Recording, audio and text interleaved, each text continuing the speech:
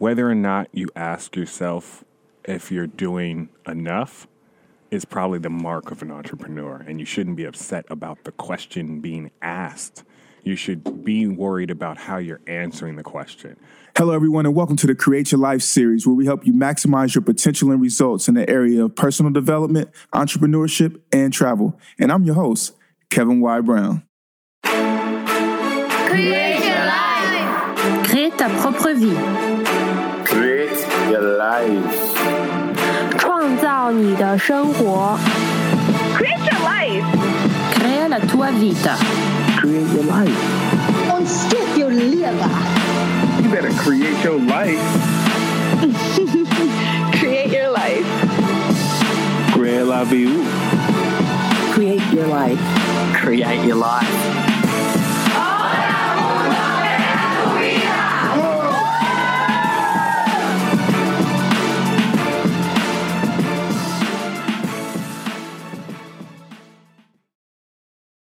Beautiful people, this is the Create Your Life series. I'm your host, Kevin Y. Brown, and we are so happy to be here with you today. And as you know, the first Sunday of every month, we usually do this thing, and it is called CEO Talks. And CEO Talks is where you get to hear about life from the CEO seat, you know, some of the glitz, some of the glam, the glory and the guts, you know, that you get to find out about. And today I'm actually really excited.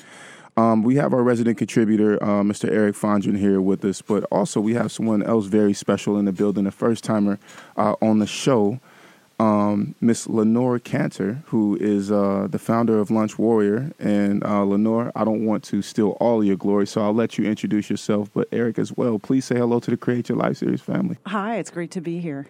Thank you so much. And so I saw these two together on an amazing panel and said, you know what, you guys have great chemistry. Lenore, please come in and be on the series and, you know, talk to us about, you know, life from the CEO seat, from where, you know, you've been and in your journey. So, Lenore, please tell us a bit more about your company, Lunch Warrior, and, you know, some of your clients and what it is that you do. Well, thank you again for inviting me. This is so much fun. It's my first time on a radio studio, so I'm like, really happy. It's exciting, right? In the lab. This is a hoot. And actually, I've worked in like PR and media for years, so this is sort of amusing. Anyway, my company, Launch Warrior, is geared towards helping companies and individuals with innovation, change, and growth. So people who are launching new initiatives, starting a new business, entering a new market. I do a lot of work with business founders and also with emerging leaders. So I work with folks around, you know, whatever the business challenges are that they're facing, trying to grow their business, helping them increase revenues. A lot of my work is around connecting the vision and values for the company or the person with their brand, their messaging, their strategy, and their culture so that they can really be in alignment. Everything they're about speaks through all their actions. Yeah, so that's my ideal, you know, scenario where I'm working with people that kind of see that big picture. Okay. Awesome. Well, you know, Eric, you know, we're about to just jump right in.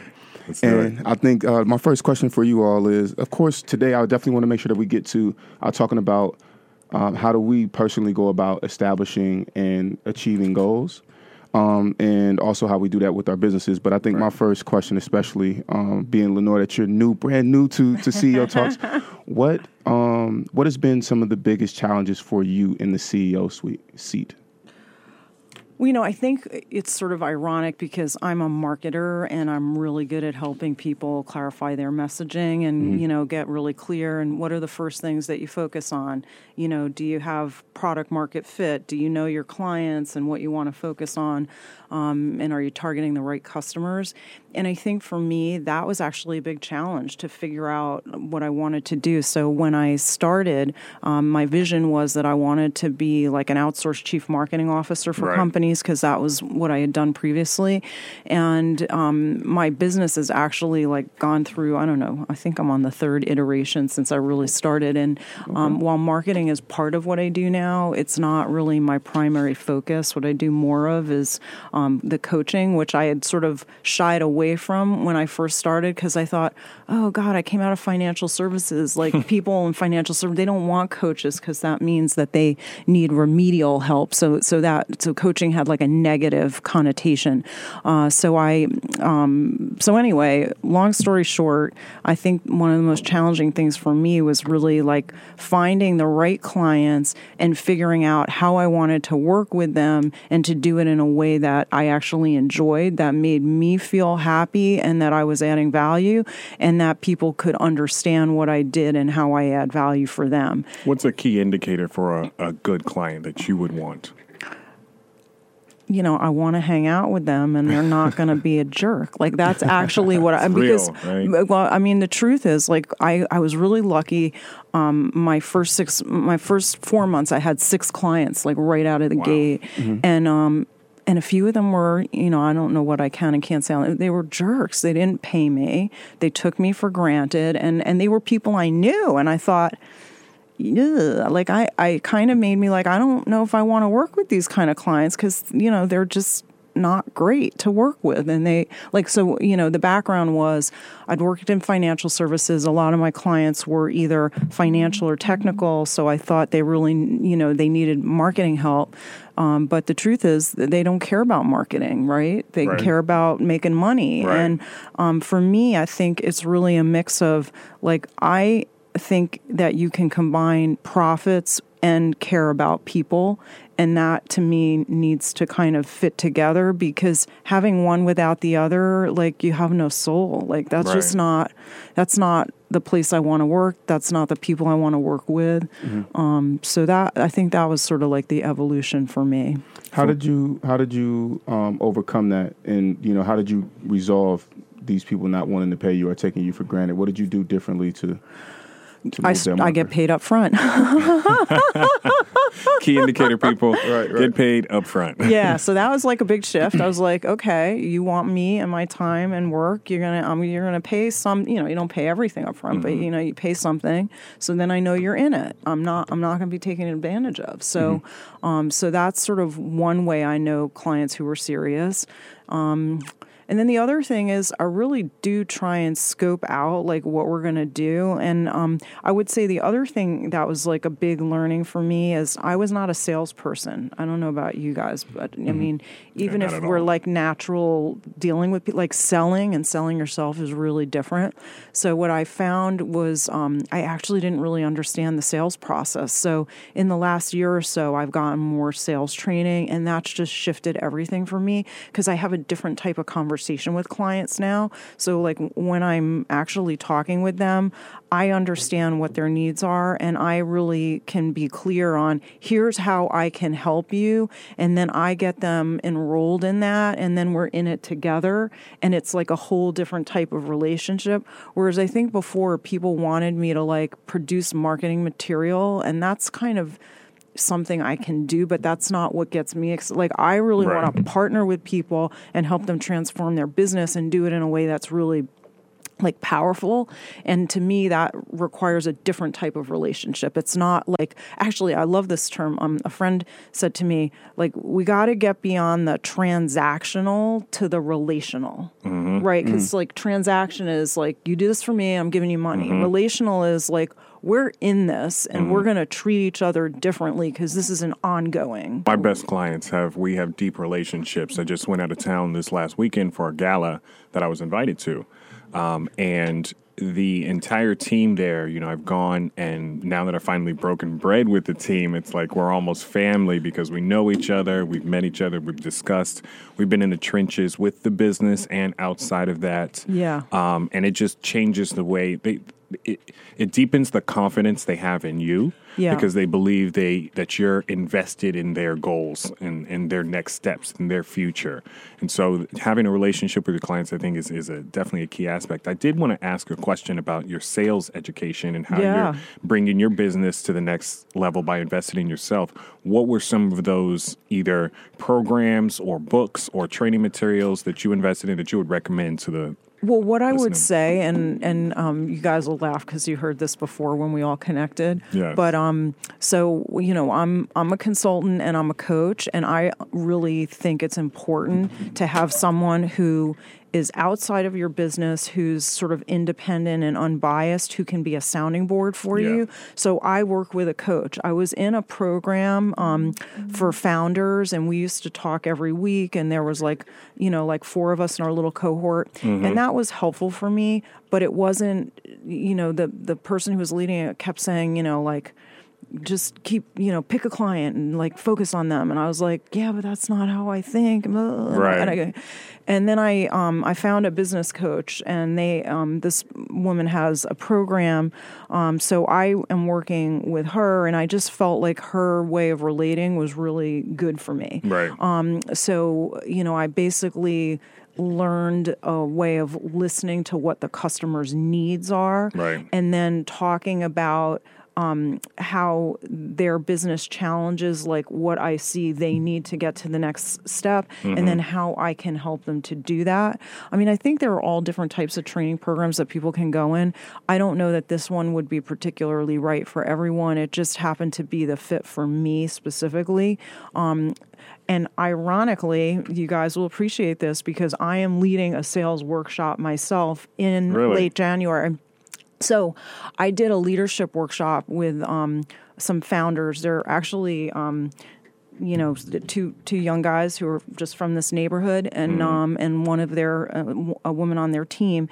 And so I thought we were going to be talking about leadership stuff, and it turns out one of their challenges was selling, because they're obviously startup. They're trying to get new clients. Right. So we did some role playing around working with, the sales process. And one of the co-founders was really struggling. Like his style, he was a techie, like he wasn't used to selling. Right. And so we kept kind of going through it. And I said to him, is that working for you? And he's like, well, yeah, I'm being aggressive, I'm being assertive. And so the woman who was playing the client, I was like, is that working for you? And she's like, no, like he's being like, I don't want to give him, like, I don't want to work. He's just being pushy. Like, right. And we just kept working on it. And then by the end, his 5th try, his whole energy had shifted, and he was sort of much more interested in her needs. Sorry, I keep banging this thing. Interested in her needs and listening, and then his confidence had shifted, and so like his energy had shifted. Practice was all it took for him. It was practice. It was awareness. It was the messaging, the way he was talking about the business. It was listening to the customer needs. So basically, coming out of that, I was like, everybody needs to do this. Like, Absolutely. we need to practice. So I took my colleagues, a couple developers, same boat, not used to speaking with people, not used to really getting out there and selling things. And I took them to a trade show. And basically at a trade show, if you've ever exhibited a trade show, you have to stand on your feet for 12 hours and sell, long days. sell. And so basically I just gave them a polo, and I gave him the spiel. Actually, they listened to me give the spiel quite a few times before they then would listen. And they just went out, and sooner or later, you could see the people who were more comfortable with it and could adapt quicker. But ultimately, just getting out there and speaking with people and being able to listen in a moment's notice helps quite drastically. Well, it's actually really funny because you're using that example. So when I was in the corporate world, I ran a marketing team, and we actually did 60 global events a year, conferences and trade shows. Yeah, and like around the world. That's like once a week. It was like, thank God I had people working for me in London and Asia, so it was cool. But basically, my view is not everybody sells in the same way. So what I would do is, if you're going to sponsor, right, you're paying for a booth, you're paying for people to be there, you pay up a lot of money if you're going to be like having that booth and demoing your product, right? So a more cost-effective alternative would be buying a delegate's pass, or you just buy a ticket and attend. Well, you can only do that if the person who's selling is like able to work the room. Right? But if you have people that don't have that skill, you better have them standing in a booth with the product, because otherwise they don't know what they're talking about, right? So you sort of like actually need to know who you are, what you're good at, because like I tell companies, you shouldn't be at that trade show. Like, you're not ready to go. Or if you want to go, that's cool. Who are you sending? What are their skills? And based on that, that's the type of, that's the way you should be at that event. Because otherwise, people just don't, they lay out all this money and they don't take advantage of it. And From the space to the marketing materials. oh my God, it's buying the outrageous. TV. Yeah. Yeah. And adds people, up and very then people quickly. don't follow up on, so if you're going to do that, you got to lead into it. You got to let everyone know you're going to be there. Then when you're there, you got to have like a special offer. Then after it, you got to follow up with it. Like, so there's there's like It's a a lot process. that goes into that. Yeah, it's a process. So, Eric, what about yourself? What has been one of your biggest challenges from the CEO seat? From the CEO seats, establishing a proper culture. I've spoken about this. I always speak about it. I think it's one of the most important things for building a long-term, consistent business is the culture you set, because as soon as people come into the business, they absorb that culture and then they spit it back out to anybody else that comes. So whenever you're not in the room, anybody you've taught your culture to is teaching it to the next person. And so that's why leadership is so important. So establishing a strong culture is probably one of the biggest challenges I've ever faced in a business, and especially when there's a counteracting force to trying to build the right culture. So the people you bring in have to be on the same page as you in terms of what your thought process is, what your principles are, what your values are, and how you treat people and conduct your business. And so trying to establish a good culture with a bad egg was probably the biggest challenge I've ever faced in my business. Secondary to that is ironing out my sales process, finding the right customers, and then generating revenue. So I think those really ultimately go hand in hand, because your salesman is really going to be the face of the business, and how they go out there and walk in the world. They're basically amplifying your culture across the marketplace. Oh, that's such a great example about hiring the wrong people, because I think that growing businesses like that is probably one of the biggest things they struggle with is staffing. Like, how do you get the right people on the team? Yep. And then a lot of times, like, actually, one of my biggest challenges is, like, I want to grow my business now. I need more support. And I actually have been, like, really hesitant to bring anyone on, because, like, I'm used to working in a corporate environment where I had a big budget and a lot of money. And so it was, like, easy to hire people. And if it didn't work out, you'd be like, sorry, it's not working. But now if I'm hiring people, they're just working with me. Like, The and onboarding and offboarding process is probably a lot more in depth. And I actually, like, I don't want someone full time, but let's say I want, like, person part-time to help me with administrative stuff. So I had, young woman, very smart, and she, like, asked for a lot of money even though she didn't have any experience, and she was recommended by a friend. I was like, all right, I'll pay you. Uh-oh. She had no experience. And then she was, like, clueless. And I was like, I'm not going to pay you to train you. I'm sorry. That's just not the way it works. And, and then I tried working with interns who, maybe you pay very little or they do it for the experience. And then you're spending You're still all your training time them. with them. And that's just not cool either. So I actually had this new intern who started with me, was recommended by a professor, and she's brilliant. And I was like, oh my God, it's possible. You can find the right people. And so it's like, you have to be patient, and it doesn't, you kind of have to know what you're looking for. And I think you probably can't settle, or you just learn from experience. We say it all the time. Fire fast, hire slowly. Yeah, that's true. And ultimately, you will waste time training people. Even I have an admin assistant, but the admin assistant doesn't know anything, so I have to train them. So you waste 6 months training somebody to get to break even in terms of just operational capability. Right. And so then you have to let them go. So one of the things I've heard is if you have a role and you're hiring for it, the person needs to be able to come in and do that job. It should not be that they should come in and learn. And I think that as entrepreneurs, because we're always learning, we're comfortable giving someone else that second chance. But we're not hiring people to come in and be entrepreneurs. We're actually hiring employees to come in and be able to execute immediately. Exactly. I agree. And some of it, like, because I hire a lot virtually, right? Sometimes out of the country, sometimes domestically. I think my saving grace in regard to onboarding has been to iron out the process from A to Z. As you know, I'm always talking SOPs. That's like my thing, standard operating procedure. Yeah. So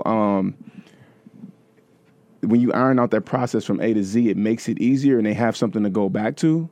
But at the end of the day, managing personalities, I think is very interesting from the CEO seat. Skill set in and of its own. Yeah, to be able to motivate and to keep people, on top of the things that they need to. I hadn't realized how much planning goes into, when you start managing multiple people, how much planning and how much, high level bird's eye view you have to do of everything in order to make sure that everything's constant check-in. Right. And so I think that is interesting. But definitely those SOPs, they save me when I'm doing like my virtual hiring.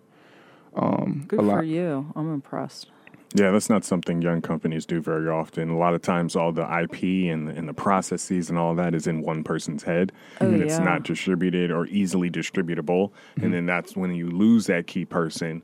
Yeah. You literally have to get insurance for it, key man policies. Well, and that's the thing is that, I had lost an admin. And I realized that certain roles are so important that it basically has to be turnkey. If somebody else needs to come in and fill this role, if somebody quits at the drop of a dime, then you need to be able to bring somebody in and say, you need to know this, this, and this. And another thing that I do too, before bringing somebody on, I do a writing assessment.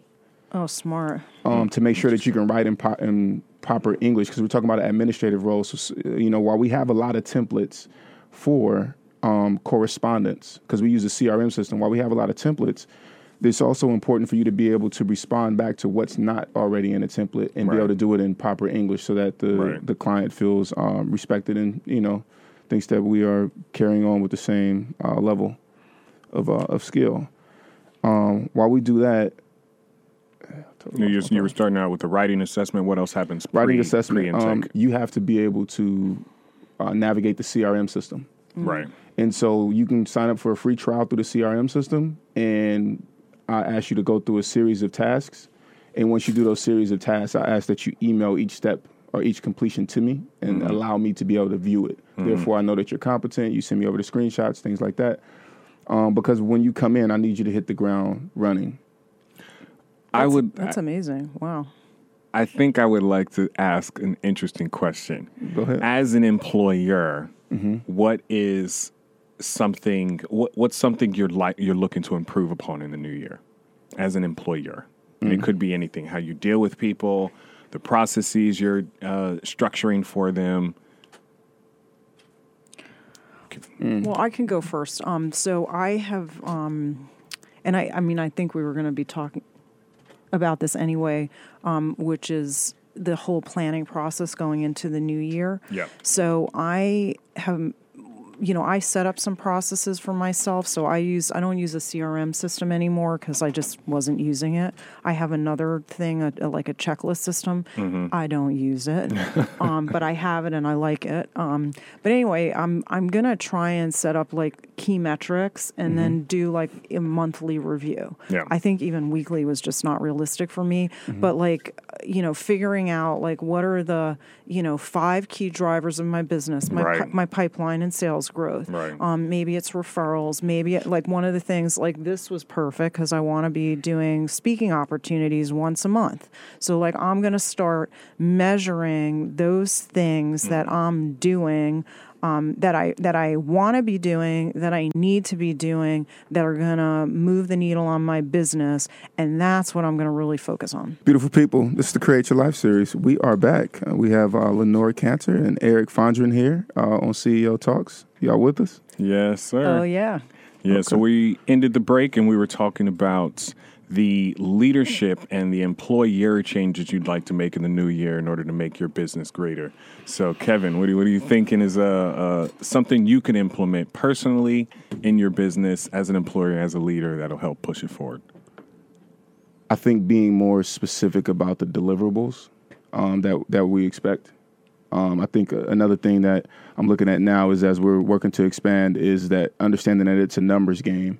As far as getting more advertisers, as far as bringing in more business and actually bigger guests than we've already had. So I think that it's just going to be a whole bunch of shot shooting in terms of, we got to be, hounding at least 30 people a week, to really get them going and then engaging more. So I think for me, what that's going to require is a bit more of organization and also a bit more flexibility. it's interesting because I'm already working 7 days a week, but now I got to figure out, you know what I mean, how to work 8. how to work 8 and be more efficient within the time, and then kind of explore that balance a little bit more. But I think that one of the biggest things that I've been finding is that the more peace that you have personally, the better it is, and it affects the whole aura of your organization and what you're doing. So that's definitely something that I'm on a pretty good journey with. So happy about that. All right, my turn to ask a question. How do you get to peace? Oh, that's one of my personal goals because I don't know if you guys found this, but like for me, language is so important, and I'm really trying to be aware of it. I used to say, "Oh, I'm really struggling with this, and I'm feeling overwhelmed," and blah blah blah. And so the more you say you're struggling and overwhelmed, the more you feel. And I had this shift literally like in the last 6 months where I was like, I want to be at ease, and I'm not. And I try and eliminate those words from my vocabulary because I don't want to feel those things.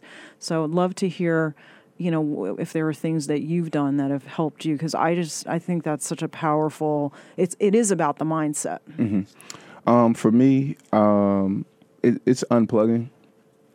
At night, I literally put my phone in airplane mode. So when I wake up in the morning, it's just me and my thoughts. Mm-hmm. I've actually taken a break from dating, so that is bringing about a level of personal focus. And then I have like a morning routine that I really strive to stick to, and it's called SPARM. So I stretch, I pray, I listen to my daily affirmations, which are positive things and goals that I have recorded on the audio. I read at least 10 pages. And right now I'm reading a book that is actually a personal development book. And then in later on in the day, I might read one that is a business book. And then I listen to something motivational. That's the M. And so that really helps me to say, you know what, I'm going out there. You hear 7 minutes from Evan Carmichael or, a couple blurbs from Gary Vee, and you're ready to take over the world. Right. And so I think I love him. Waking up and staying in that and saying, you know what, even if, I woke up, it wasn't 5:30 wake up today, it was 6:15, as long as I have that routine, then I'm actually giving myself the opportunity the same juice for the day. Right. And to live on my terms starting the day. And so as I'm in control instead of being reactionary. Right. And that's so you actually have a qualitative goal in the morning as opposed to a quantitative goal, right? So waking up every single day is effectively a quantity number, right? Did I wake up or not? Is it a 1 or a 0? Is it false or true? But qualitative is, did I get up and complete my initial, rejuvenation process?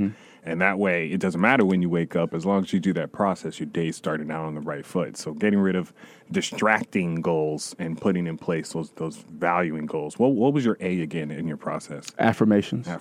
But I'll also say this, too, is that I can tell the difference when I do that versus when I don't. And it's so quiet that like when I'm stretching, it's 15 minutes of me listening to affirmations while I'm stretching. But it's such a piece that after I even get done, I just sit there for a little while longer, and I'm just like, I feel really in control. And so, and also just, on certain nights, like I'll just stay at home and just be at peace, turn everything off, and I'm just there, just thinking. I definitely am trying to do less. Like for me, it's about doing the more of the right things, like because I really used to feel like, came out of the corporate world and there was I could have worked forever, long hours, and I had this mindset like, oh, you just have to be working harder and you're not working hard enough. I actually had a boss say to me, well, I'm not going to promote you because, you do good work, but you're not working long enough. And I was like, well, I am not working more hours. I'm sorry. Like I got a life. And that's what I love about having my own business is that I can set my hours.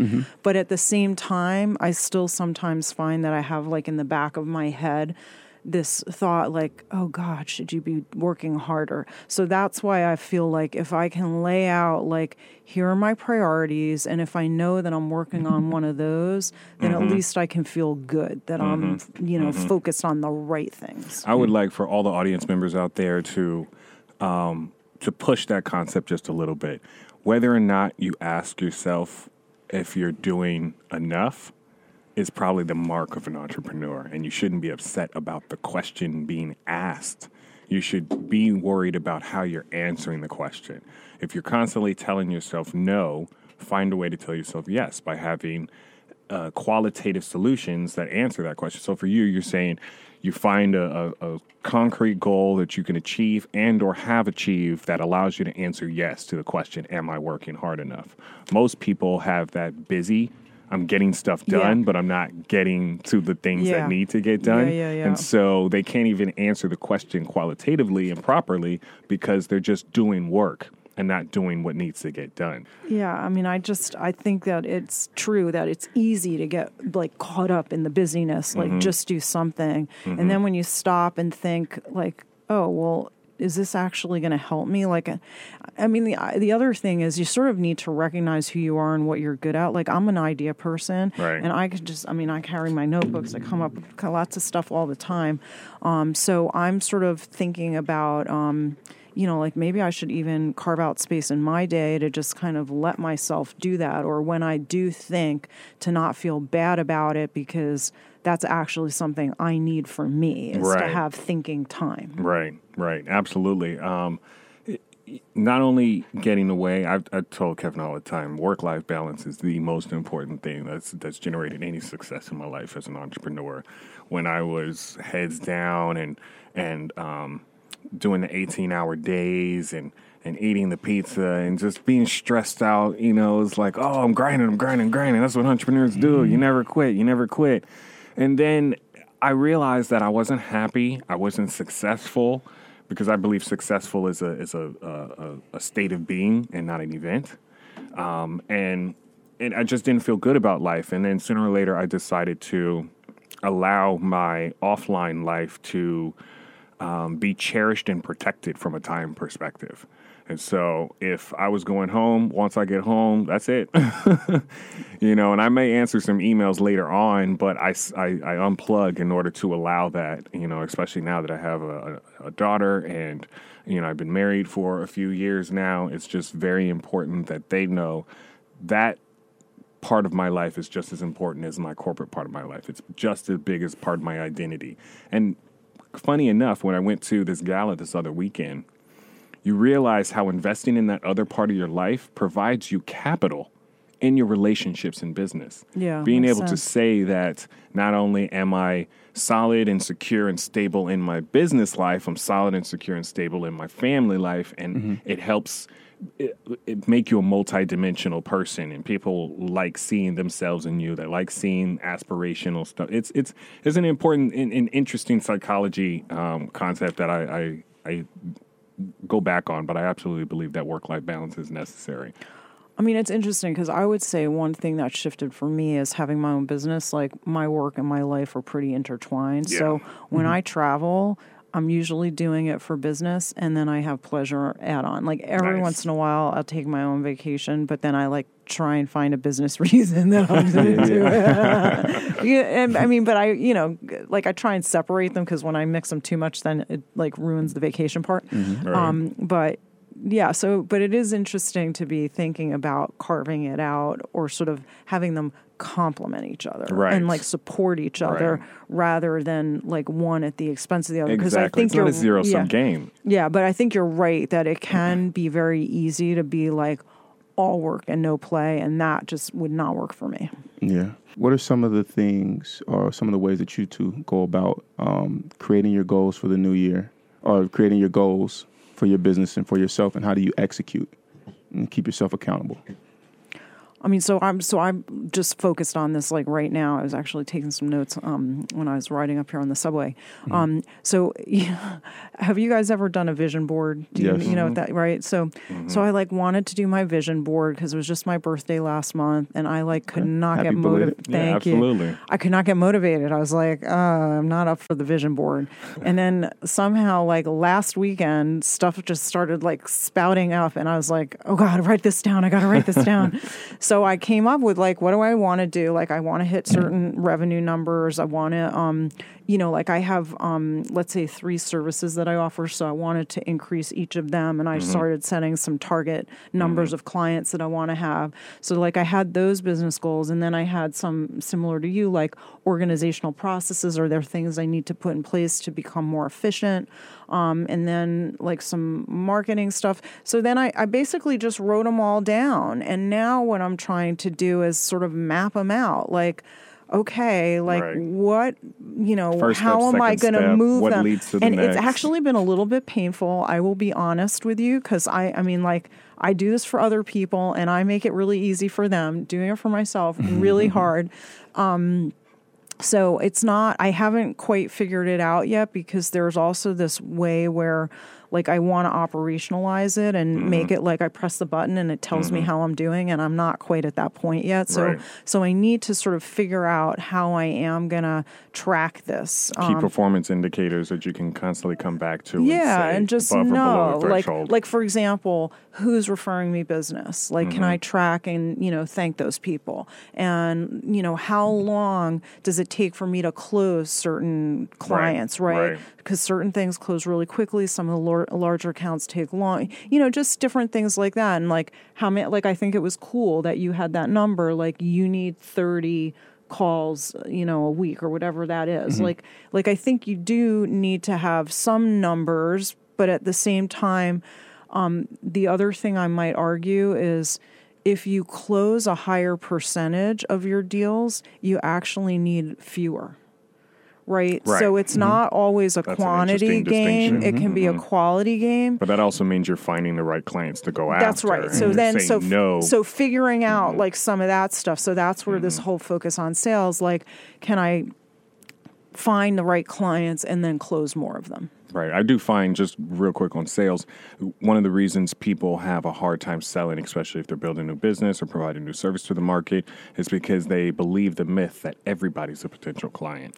And so they have no way of filtering it down from the universe to their actual potential clients that would even decide that as a product they would purchase. I would think that in terms of the new year and developing goals, because I'm a computer scientist, I think in ones and zeros sometimes. My wife hates it. I like to be hyperbolic, and I'll just say it's either this extreme or this extreme. But ultimately, the best way to build your goal set is to go top down, I would think. Is categorize them first. Categorize the goals sets, right? So if you have your sales goals, just put sales on the paper. Just put sales on the paper. That's the first step. You have your operational goals. Put operational on the paper. And instead of going to sales, I want to close $50,000 next year, go an even higher level than that. Sales. I want to hire the right salesperson. I want to increase my sales. And then that is a goal that needs to be broken up into tasks that are tied to timelines. So they have milestones that need to be achieved. So if you want to close 50,000 people, you need to talk to 30 a week in order to reach this many in terms of percentage of sale close. And so going top down allows you to look at it and break it up and continue to make it more and smaller bite-sized chunks. That way you're not overwhelmed in terms of when you go bottom up, you're going to get overwhelmed because then you're just listing tasks. And now your task list gets crazy and you can't even check it off because it just keeps growing. You definitely have to silo them out. And I find that's one of the hardest things that people who communicate with me in terms of trying to get things done, that's what they're dealing with. They're being bombarded by the tasks as opposed to following the strategy from the vision point, which is where I think the vision board comes into play, right? Yeah. Vision boards are tricky. I like vision boards, but I think that when you put a vision board up, you're oftentimes looking at the end product. Interesting. And that is where the illusion takes place and where you kind of get duped. So I think that while you may put things on your vision board, I think it's important to understand, how much that may cost or what exactly it takes to get there, the backstory to it. And that's actually something that I really do, like in my goal setting workshop. That's something that we do is we backwards plan it, because you throw a Lamborghini up on your vision board, how much does the Lamborghini actually cost? A lot of people probably that won't know, or how much these vacations or trips to this place and that place. And a lot of times this stuff is more affordable than you may think that it is, or, it might take, if you have somebody who's on your vision board, right? You got to think about, you've probably seen them in the limelight for the last 3 to 5 years, but you still got to talk about the 10 years that it took to get them there, and them sleeping in, on the floor in New York City, or, waiting tables, downtown before they actually hit it big. So I think that the vision boards are cool, but you always have to know the backstory of the stuff that you're putting on there, because it's very important to give you a realistic perspective. Yeah, and I just, FYI, I would not recommend, I do vision boards personally. I don't recommend that for business, but it was like I was using that as like my starting point, just to kind of set some priorities. But you have to have vision, though, as an entrepreneur, definitely. Yeah, I think the thing that I sometimes think about is I tend to be very practical, like I want certain things, but then I realize maybe I'm actually not thinking big enough. So it's sort of like, for me, it's this thing like I don't want to think so big if that's not actually what I want, but I don't want to hold myself back from thinking about what I really could achieve, because then you're not shooting high enough. So you sort of like want to set stretch goals that you're going to reach for, but not ones that are like so far out of reach that it's actually going to like aggravate you that you don't meet them. So I don't know. Have you guys found that can be sort of a tricky road to walk, right? Because, I've been doing it for so long, I realized that the stretch goals, the ones that are probably your long-term goals, are at least a year out. At least. All they are is a visual image in your brain. That's usually all they are, because they're so far out there. They haven't been implemented yet. There's nothing. There are steps in between that you haven't executed yet to even get to them.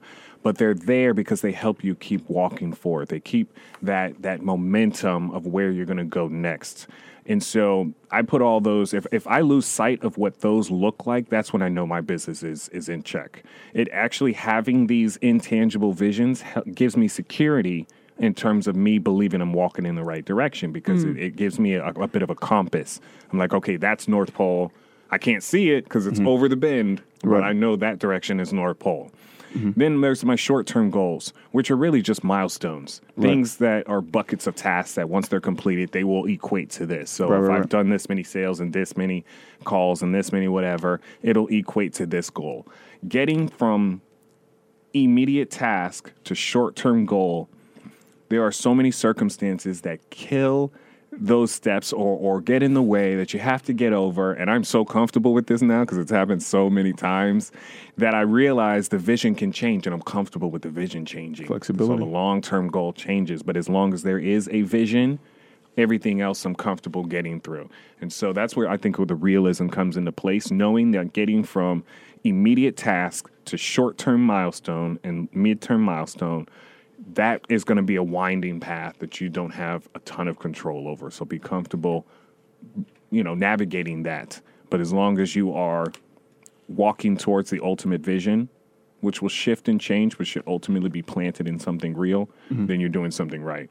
Okay. We have a question from Breonna Nicole Davis on Facebook Live. She says, regarding sales and follow-up, how many times should you follow up before following up becomes overbearing to the client? Do you guys have any suggestions? I remember a stat, and I don't know where I'm quoting this from, but I want to say it's at least 8 times. I know that sounds like a lot. It's a lot across more than you think it is. Mediums. Yeah. So for example, you meet someone and then, they say they're interested, and so you're going to reach out to them. So the good news is that's like a warm lead, right? You already, but so then you send them an email, they don't respond. Well, stuff gets lost in email. So you might want to give them a phone call, right? Yeah.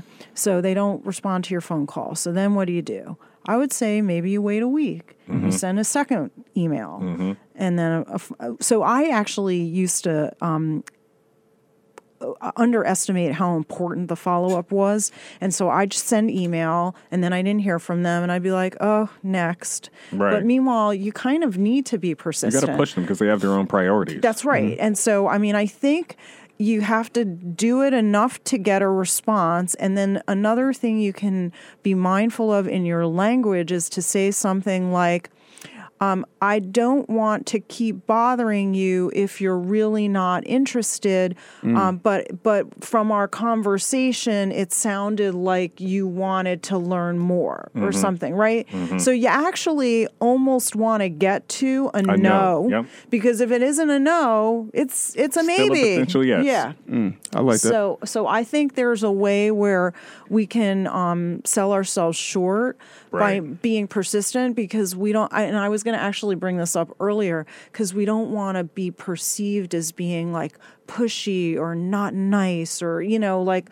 But I think if you do it like warmly, and I mean, sometimes you get a response that you don't expect. Like I had one guy who was like, I will reach out to you when I'm ready. I was like, okay, that was a no. I got that. I heard that time. I thought I was being helpful to say, oh, well, I'm going to check in with you in, 3 weeks time if I haven't heard back, just so we can stay in touch. And so you the kind of problem is, I think that behavior, you feel like the behavior is wrong because you get a response like that. But actually the response tells you the behavior is right. Yeah. And obviously there's some nuance in how you treat people, and it has to be polite and compassionate and empathetic, and still listening to the client's needs and bringing that in so they remember why they need you in the first place. All of that is going to take practice. But I think the guideline is push until you get a response. Yeah. And then if you're really not getting responses, A, probably your communication and what you're saying isn't right, or B, just set a maximum timeline. I'm no longer going to reach out to this person after, say, 6 months. But that all depends on your product, too. And this, I agree with what both of you all said, and I would add on to it that it depends on what it is. Right. Because some stuff I'm not letting up. Now, I might give you a couple weeks to breathe. Right.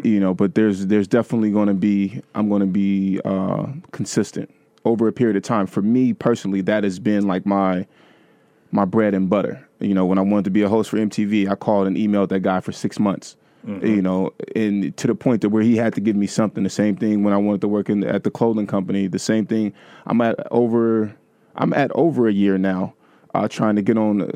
Make something happen with a particular network. So, it just has to look different. But hey, what is it called? What's the email thing? Streak. Right. I use Streak, yes. And I will set up emails to go out. Oh, you got to tell me about this, because this sounds Streak really good. allows you to track whether or not someone's opening your email. Oh, Yes. got it. So, But you can also schedule your emails with schedule them to go out at a certain Right. time. You can write the email and then say send at this other time, so you can get a bunch of your stuff already situated and not have to worry about showing up at 15 minutes before 8 on Monday to get all your emails out. And That's it's a Google awesome. it's a Google plugin for like Chrome. But like Eric put me onto that, and for that, because you might forget. But let's say you just get off the phone with that person and you know that you need. They send me an email on Monday at 3 p.m. Just go ahead, do it right That's there while you're in the awesome. moment, and just boom. Because I've actually been thinking about this whole email automation process, because I think it can be a way of staying in touch. So, I think that's really powerful. Definitely. Okay. I mean, just reaching out until you get an answer is probably the best bet. And Breon has just responded, and she says, "Thank you, great advice." That's Breon Nicole Davis. Great. Just wanted to put her whole name out there. So Lenore, how can we stay in contact with you? Social media handles, websites, and Eric the same. So my website is launchwarrior.net. You can follow me on Twitter at LKantor, LKANTOR. I tweet under myself, and then my business has one as well, launch_warrior. I'm also on Facebook and on LinkedIn, so happy to connect. And I'll just do a plug if you're interested in learning more about sales. That workshop's going to be on January 27th. It's like a 3-part series. Sales, the actual presentation, practicing that. Then there's going to be one on the actual elevator pitch. So that's helping you with your messaging. And the third one is going to be just on what we were talking about, which is building out your marketing plan for the year. So, Okay. Eric? You can find me. The best place to reach me is on LinkedIn and via email, Eric Infondren, Fondren. My Twitter handle is Eric Infondren as well. And my email address is eric@itelio. That is ITELL.io. Okay. Well, beautiful people, you know where to find me, at Kevin Y. Brown, at CYL Series. We're here every Sunday to bring you value and to help you create your best life. So thank you so much for listening in. Here is Bruno Mars with That's What I Like, and it's been a plum-pleasing pleasure. Beautiful people, if you enjoyed this episode of the Create Your Life series, be sure to download it from our podcast, which is available on createyourlifeseries.com, iTunes, Stitcher Radio, and Google Music. Also, be sure to leave a review of the podcast. You can catch us live on Sundays from 5:30 to 6:30 p.m. Eastern Standard Time via 90.3 FM in New York, or on Facebook Live at facebook.com/KevBrown1. We encourage you to participate in the conversation on Facebook or call in at 212-650-6903. Follow us on Instagram at CYL Series and at Kevin Y. Brown. Be blessed, and we'll see you back here live next week. Create your life. Crée ta propre vie. Create your life. 创造你的生活。 Create your life. Crea la tua vita. Create your life. Ontdek jou lewe. You better create your life. Create your life. Grela Viu. Create your life. Create your life.